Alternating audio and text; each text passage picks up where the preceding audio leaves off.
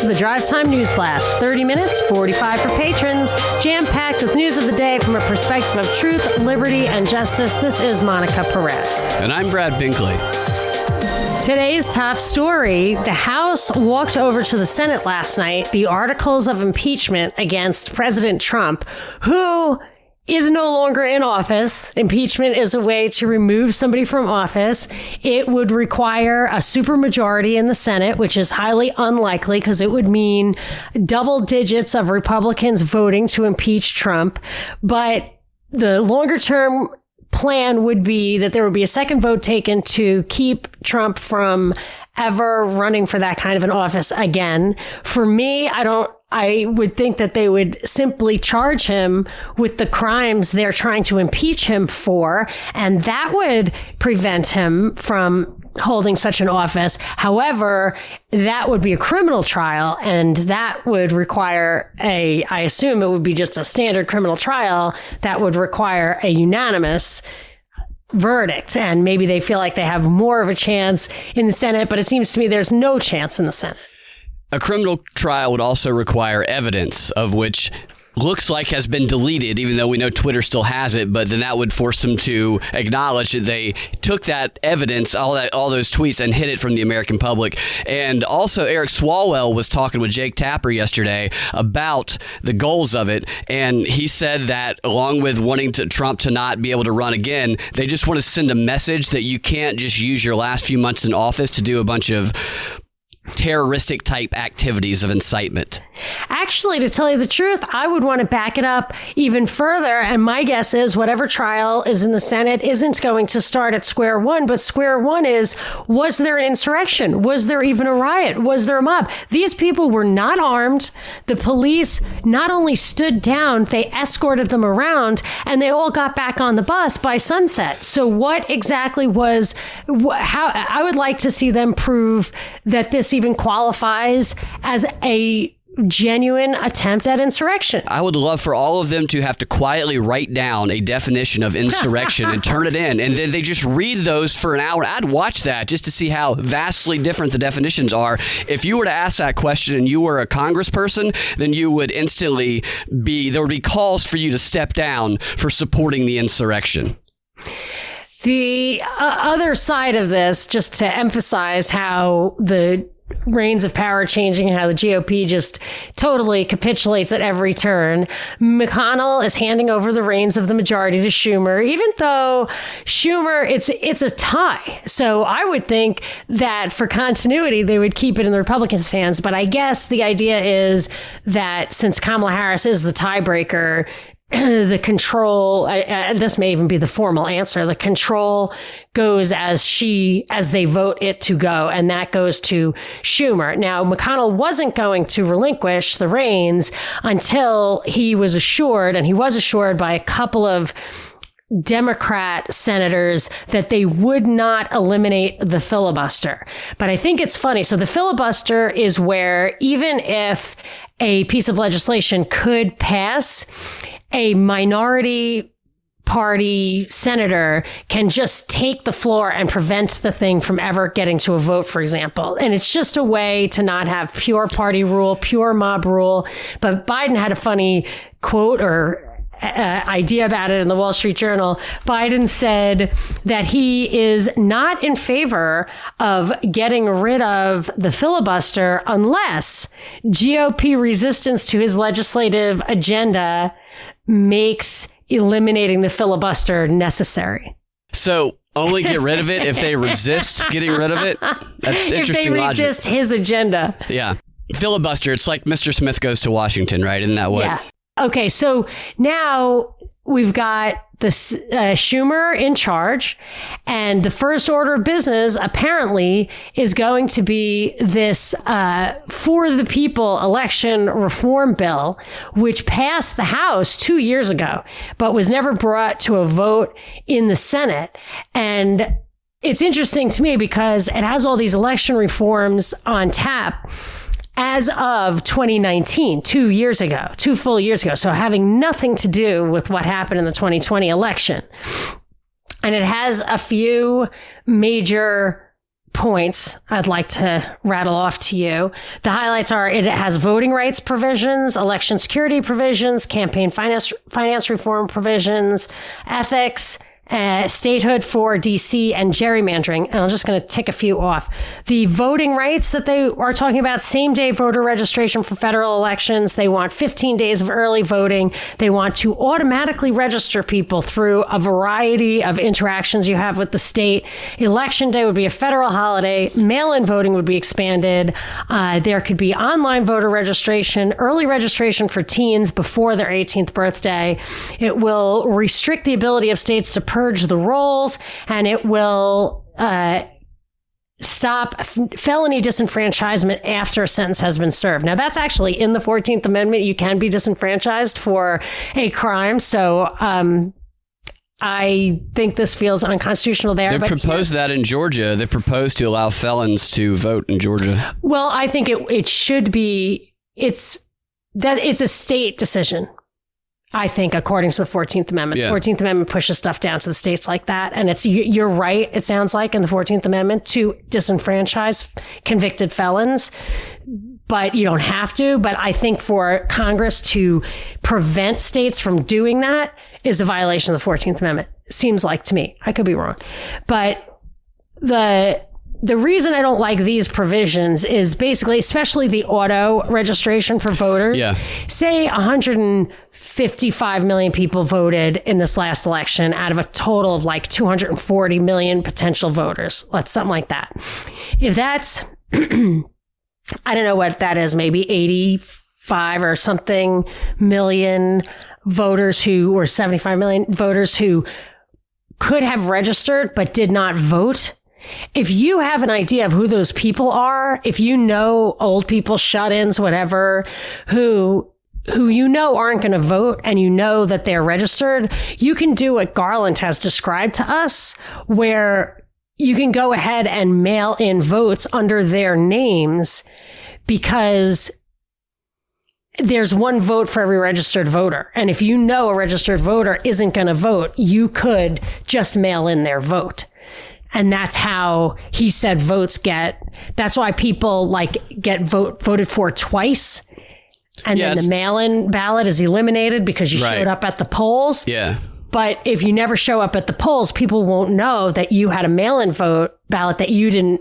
So if you know the people who aren't going to show up at the polls, and you know the challenge would be to get them registered, even though without alerting them to the fact that they're registered, maybe. Yeah. And that they'd be like, oh, I should vote, or I'm not going to vote, so I don't want to register. So probably a lot of things where it's like getting your tag registered or things that you have to do would probably automatically register you. DMV, but I think it's also like getting financial aid at school, anything that interacts with the state. And as I've told you before, I knew a temporary resident from another country here who had to get a driver's license. They require it even if you're from a different country, and they insisted that she register to vote even though she told them that she was not a U.S. citizen. What's up, guys? With such uncertainty in the world right now, the best way to have true security is by growing your own food. At Neighbors Feed and Seed in Smyrna, Georgia, they got you covered. They offer garden supplies, vegetable plants, chicken feed, bird feed, farm supply, everything your garden or farm needs. They even host a farmer's market on Saturdays from 10 a.m. to 4 p.m. And right now, for Propaganda Report listeners only, they're offering 10% off of all online purchases at neighborsfeedandseed.com. Just type in coupon code PROP, P-R-O-P, all caps, upon checkout. And if you have any questions, give them a call at 678-653-8838. Just a few more items from this For the People election reform bill. There's campaign finance reform in there that talks about revealing who's contributing. And I noticed the headline today on Fox News was about, and I'd seen this article over and over again in the past 24 hours, $145 million of dark money that went to the Biden campaign. And I think that's getting press because it will foster support for this For the People Act from some people on the right who think that the Democrats are more crooked. I don't ever really have a strong sense of campaign finance reform, what makes sense and what doesn't make sense. I think there are nuances to it that the people who write the bills know about, but I don't really know about. There are ethics provisions that say president and VP must show 10 years of their tax returns. It wants every road leads to statehood for DC, when in reality, if you're going to eliminate the federal carve out for DC, just return the land to Maryland. They contributed the land in the first place. It was carved out as to keep those people from heavily influencing the federal government. But if you're going to do it, make them part of Maryland. There's gerrymandering provisions that are supposed to, I don't know if it's supposed to keep minorities from being diluted, or if it's supposed to overweight minority communities, but the gerrymandering thing is race-based. Well, gerrymandering is like line redistricting, right?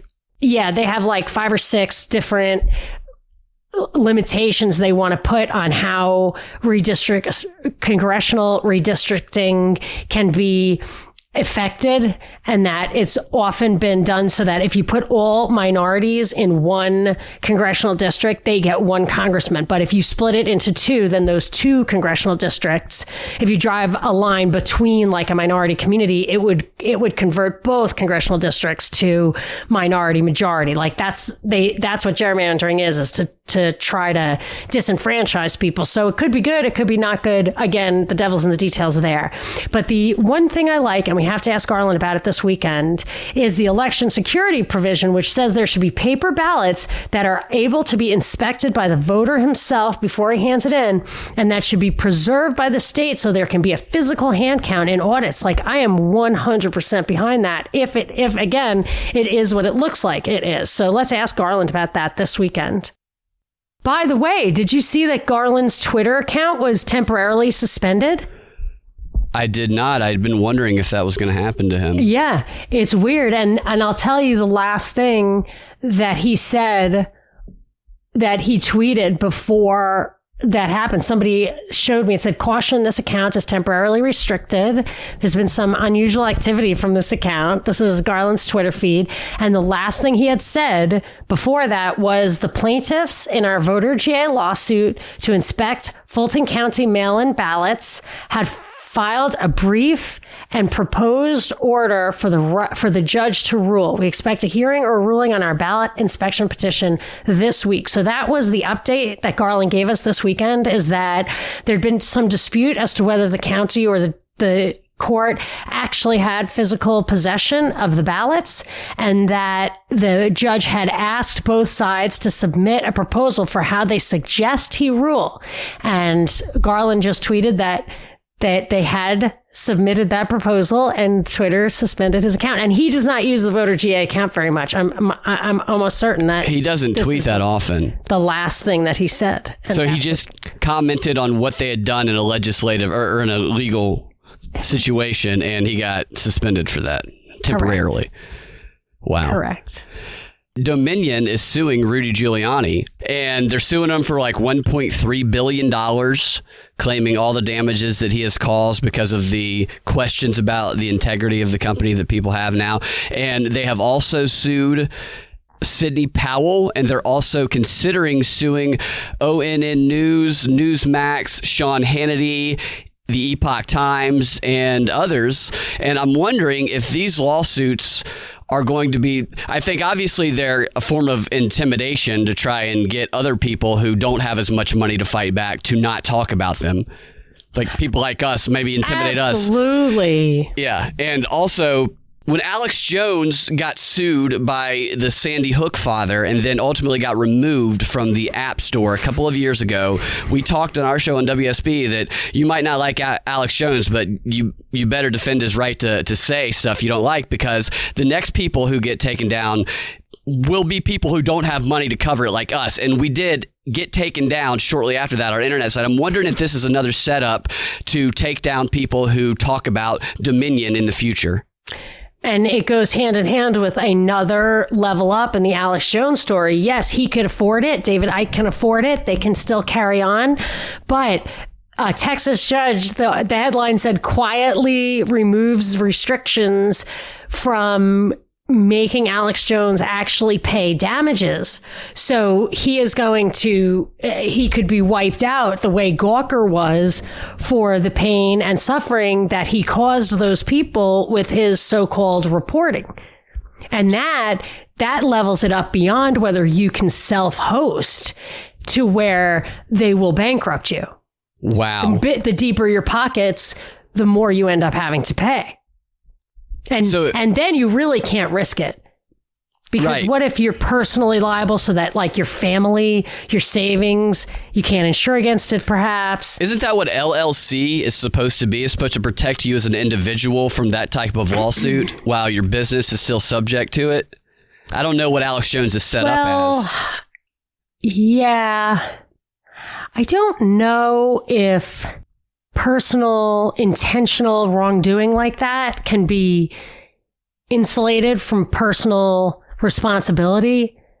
Yeah, I guess it would depend on the situation, although he was talking through his business. I don't know. I can't remember. You're straining my brain. Ever since getting to know the people and products at True Hemp Science, I have made CBD products a highly rewarding part of my life. From muscle rub to body lotion to CBD oil and my absolute favorite, gluten-free brownies, I have incorporated CBD products into my own approach to personal well-being. To find out more about CBD products in general and True Hemp Science products in particular, including their latest offering of gummies, check out their website and request a free personal consultation at truehempscience.com/prop report. Should we finish up on the censorship stuff or should we change gears? Let's finish up on the censorship stuff. Yeah, I think we should finish up on the censorship stuff. So Twitter you and I, we saw the same thing. Yeah, Twitter has a new program that they're putting out there. It's called Twitter Birdwatch. And here's the way it works. They have a little 1-minute commercial or so that they put out if you want to watch it. It calls for community-driven approach to addressing misleading information. And the premise is that you can't believe everything you see on the internet. And this feature allows people to create what they're calling notes that will add context to tweets. And what it does is if you don't like a tweet or you think it's misleading information, or if you just don't like the person's face who tweeted it out and you want to get them, the information blocked, then you click the button, the Birdwatch button, and then it gives you an option. It says, why do you believe this is misleading? Contains factual error? Is it digitally altered? Is it outdated information? Is it misrepresenting or missing context?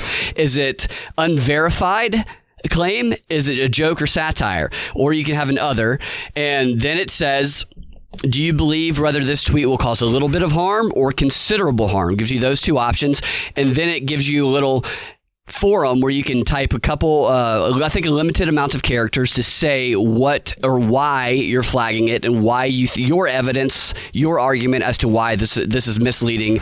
And I'm wondering what's going to happen when everybody who leans right or who doesn't like the lying going on in media just starts saying Dr. Fauci's lying, and they just start flooding these flags with Dr. Fauci and other, quote, legitimate sources. What's going to happen? I bet it's going to backfire, and all those people are going to end up getting suspended for using this new feature. I think they probably have a fail-safe in there for that. A fail-safe? So that pre-verified, like a blue check mark, has to go through personal scrutiny. What I'm saying is I think this is just another way to draw out the people who don't buy the narrative by getting them to criticize and say that... Oh, I see what you're saying. Say that official facts aren't facts. Say, okay, well, you're gone. Right. So if you object to Lynn Wood, you're fine. If you object to Fauci, you get birdwatched yourself. So the act of using the new feature will get you banned. Yeah, that absolutely would be you saying what... I always wondered if just liking stuff... I like everything that people send me so they know I read it. If I didn't like your tweet, I probably just didn't see the tweet that you sent me. And I always wonder the fact that it's a heart. I want to just put a check mark next to it. Like, oh, gotcha. Thanks. Yeah. But I I have a little heart, you have to press the heart. So it's like you liked that tweet. And I'm like, well, I just wanted them to know I saw it. Yeah. And heart is love also. It can be a bit strong for... It is a little strong. And on that same note, speaking of love, the My Pillow guy got booted, which was, I'm surprised he was there that long. It's like they're leaving a couple of figures there to draw out the remaining ones, and then they're banning that person, and then it's trickling down to others. And I was wondering about Lynn Wood, because I'll see people tweet stuff about what Lynn Wood has been saying, or a video Lynn Wood has dropped, and I'm like, where is Lynn Wood posting information? And I figured it out. It's Telegram, and I went to his Telegram page, or whatever it's called, and he is just flooding Telegram with all kind of wild stuff, even more so than he did on Twitter. And that makes me think that Telegram is definitely being targeted and will ultimately potentially be shut down as well, or at least severely restricted on who can post there. Absolutely. I totally agree. And later on in the show, or in the Patron 15, I will tell you how that features into my Navalny story. But I wanted to just tell you about this high-ranking GOP official in Hawaii by the name of Edwin Boyette had to resign for tweeting from the official GOP account in Hawaii that we shouldn't mock or ridicule Q people because they come from a place of patriotism and love of country. And that was just totally unacceptable. People were like, how could you say that? I can't understand how you could say that. The guy had to step down. And it's true. I feel the same way about those people. Why did he have to step down? Was there such an overwhelming call from Republicans for him to step down? What caused it? Do you know? It didn't. Yeah, it was outcry, public outcry, is what it said. But Hawaii, I can't believe there is a GOP in Hawaii. I mean, that's not a radical statement at all. That's a reasonable thing to say. Because the Q people aren't, quote, racists, right? No. The Boogaloo boys aren't racist. None of them are, but they're the ones with the Confederate flags and stuff. But does Q wave Confederate flags? I don't think so. They're trying to paint Q as white nationalists, white supremacists, one and the same. It's not even close. I know people in Hollywood that are huge Q people. Because they are afraid of the pedo stuff, which they exactly. are closer to. And they're liberals. They didn't like Trump. They didn't hate him, but they... Not at all are they racist or right-wing. It's crazy how they're trying to corner that and pull people who were just Q into this bucket. It's disgusting to me. Hey, let's not run out of time for Davos talk. Well, there's a lot going on at Davos. Davos is this week, and perhaps all this impeachment stuff and other stuff going on is a bit of a distraction from Davos because they don't want people actually looking at it. And Davos, the World Economic Forum, is who puts that on. It's the world leaders come together and they talk about the policies that they're going to try and implement worldwide to shape it in their ideals. And this is where the Great Reset is coming in. This is the Great Reset's Davos. It's for the Great Reset. And the opening speaker at Davos was Chinese President Xi Jinping. And Klaus Schwab very glowingly gave him an introduction, and a couple of the themes that Xi Jinping covered in his opening speech was we need to the world jointly together regrow the economy. The global response, the global reaction to recovery from this crisis. We want a global response and a global reaction to recovery. And we want multilateralism. We want to stay committed to the international law and the rules of international law, and climate change,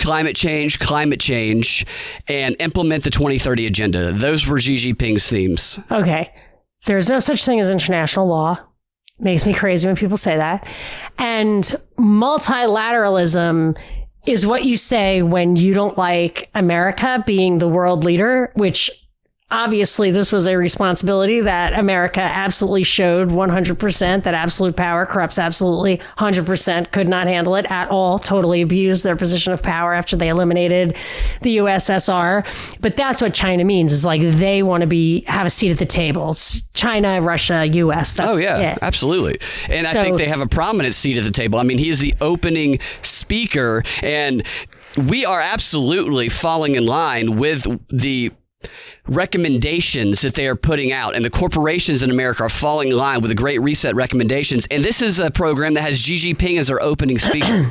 That's interesting. Well, it just goes to show when you think of these global corporations, like some people still think of some of them as American, they are absolutely above American and maybe even focused more on the cheap labor they can get in third world countries, as well as the untapped markets from third world countries. And to have basically a global monopoly, industry by industry, is so powerful. And I noticed there was a whole big list of companies that would no longer, and this could go hand in hand with the For the People bill and their campaign finance reform and maybe getting rid of Citizens United. There was a list of companies, dozens of companies, that are no longer going to support the politicians who supported questioning the Electoral College, stuff like that. I almost wonder if by eliminating campaign finance or making it disclosed and stuff, it's a way to lock in the Democrats' dominance in politics, the relationships they have with corporations already, just because there's too much money being spent on it. If you can own these guys with a little less money, maybe you want to usher in these regulatory barriers. Like in any case where the more hoops there are to jump through, the more you have an advantage over a little guy.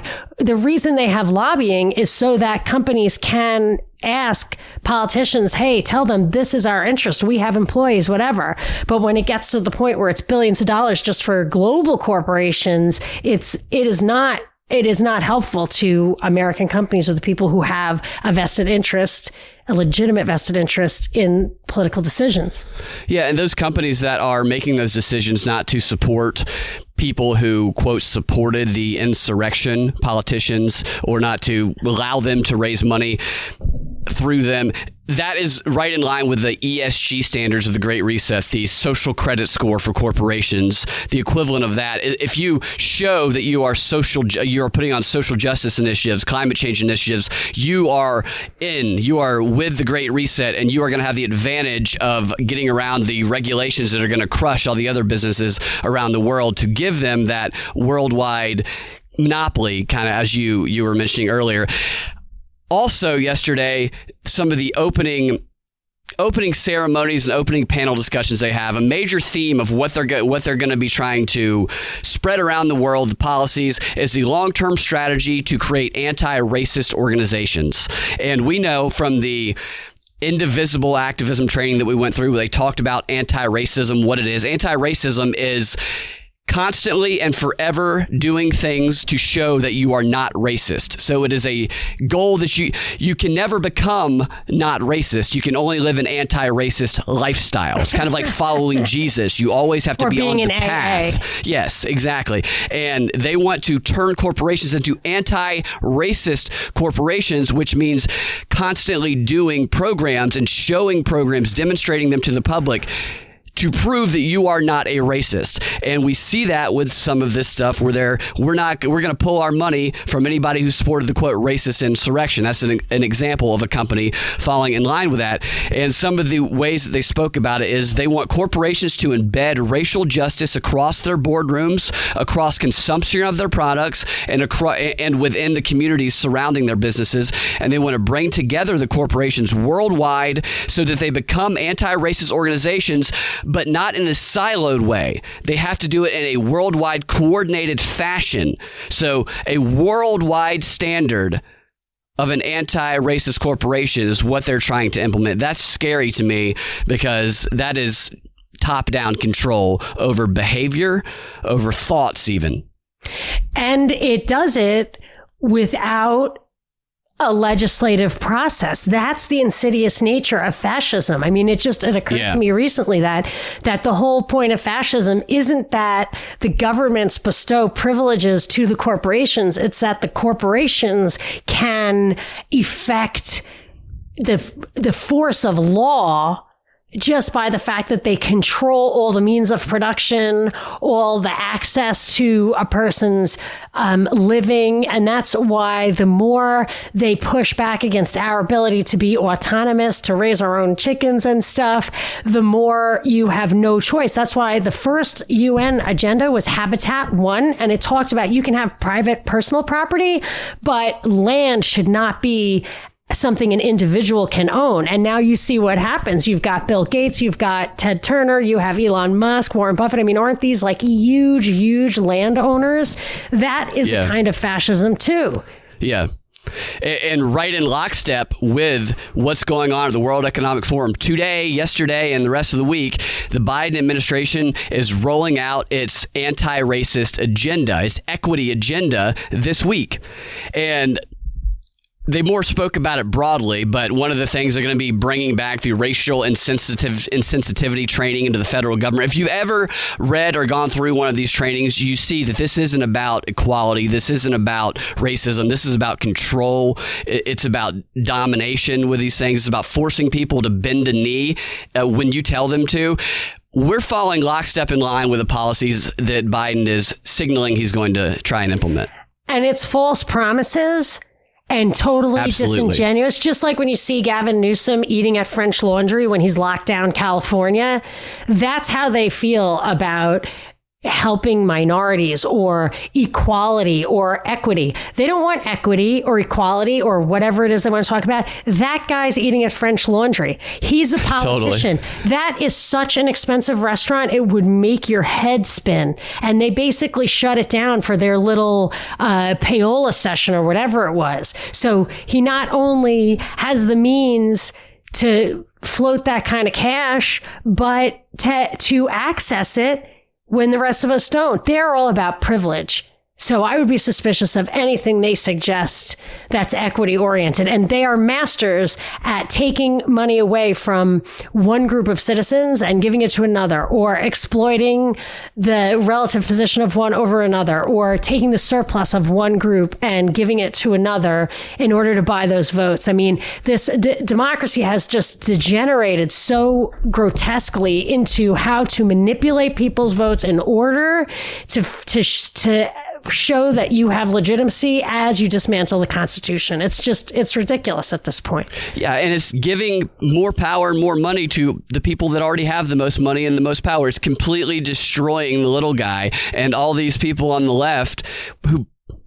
I'm saying the layman, the everyday average person, not the actual people at the top on the left, but people who vote Democrat, they have no clue what the Great Reset is. They have no clue how this is in coordination with these global internationalists. It's just the proof is in the pudding. The World Economic Forum was behind the novel coronavirus, which had these crazy policies that were implemented in lockstep. And the UN just said yesterday it cost 255 million jobs. It lowered wages. It reduced working hours. It put 1 billion people into poverty, especially young people, women, and people of color. And that is what the World Economic Forum presided over. Do not tell me that they are after anything but more of the same. Absolutely. And when you establish a new world order of sorts, you have to destroy the old world order first. And this is what we're living right now. See, and all this soapboxing, and I missed like a whole bunch of stories that I still have, including Navalny's underwear. I'll tell you about that. I can't wait to hear about that.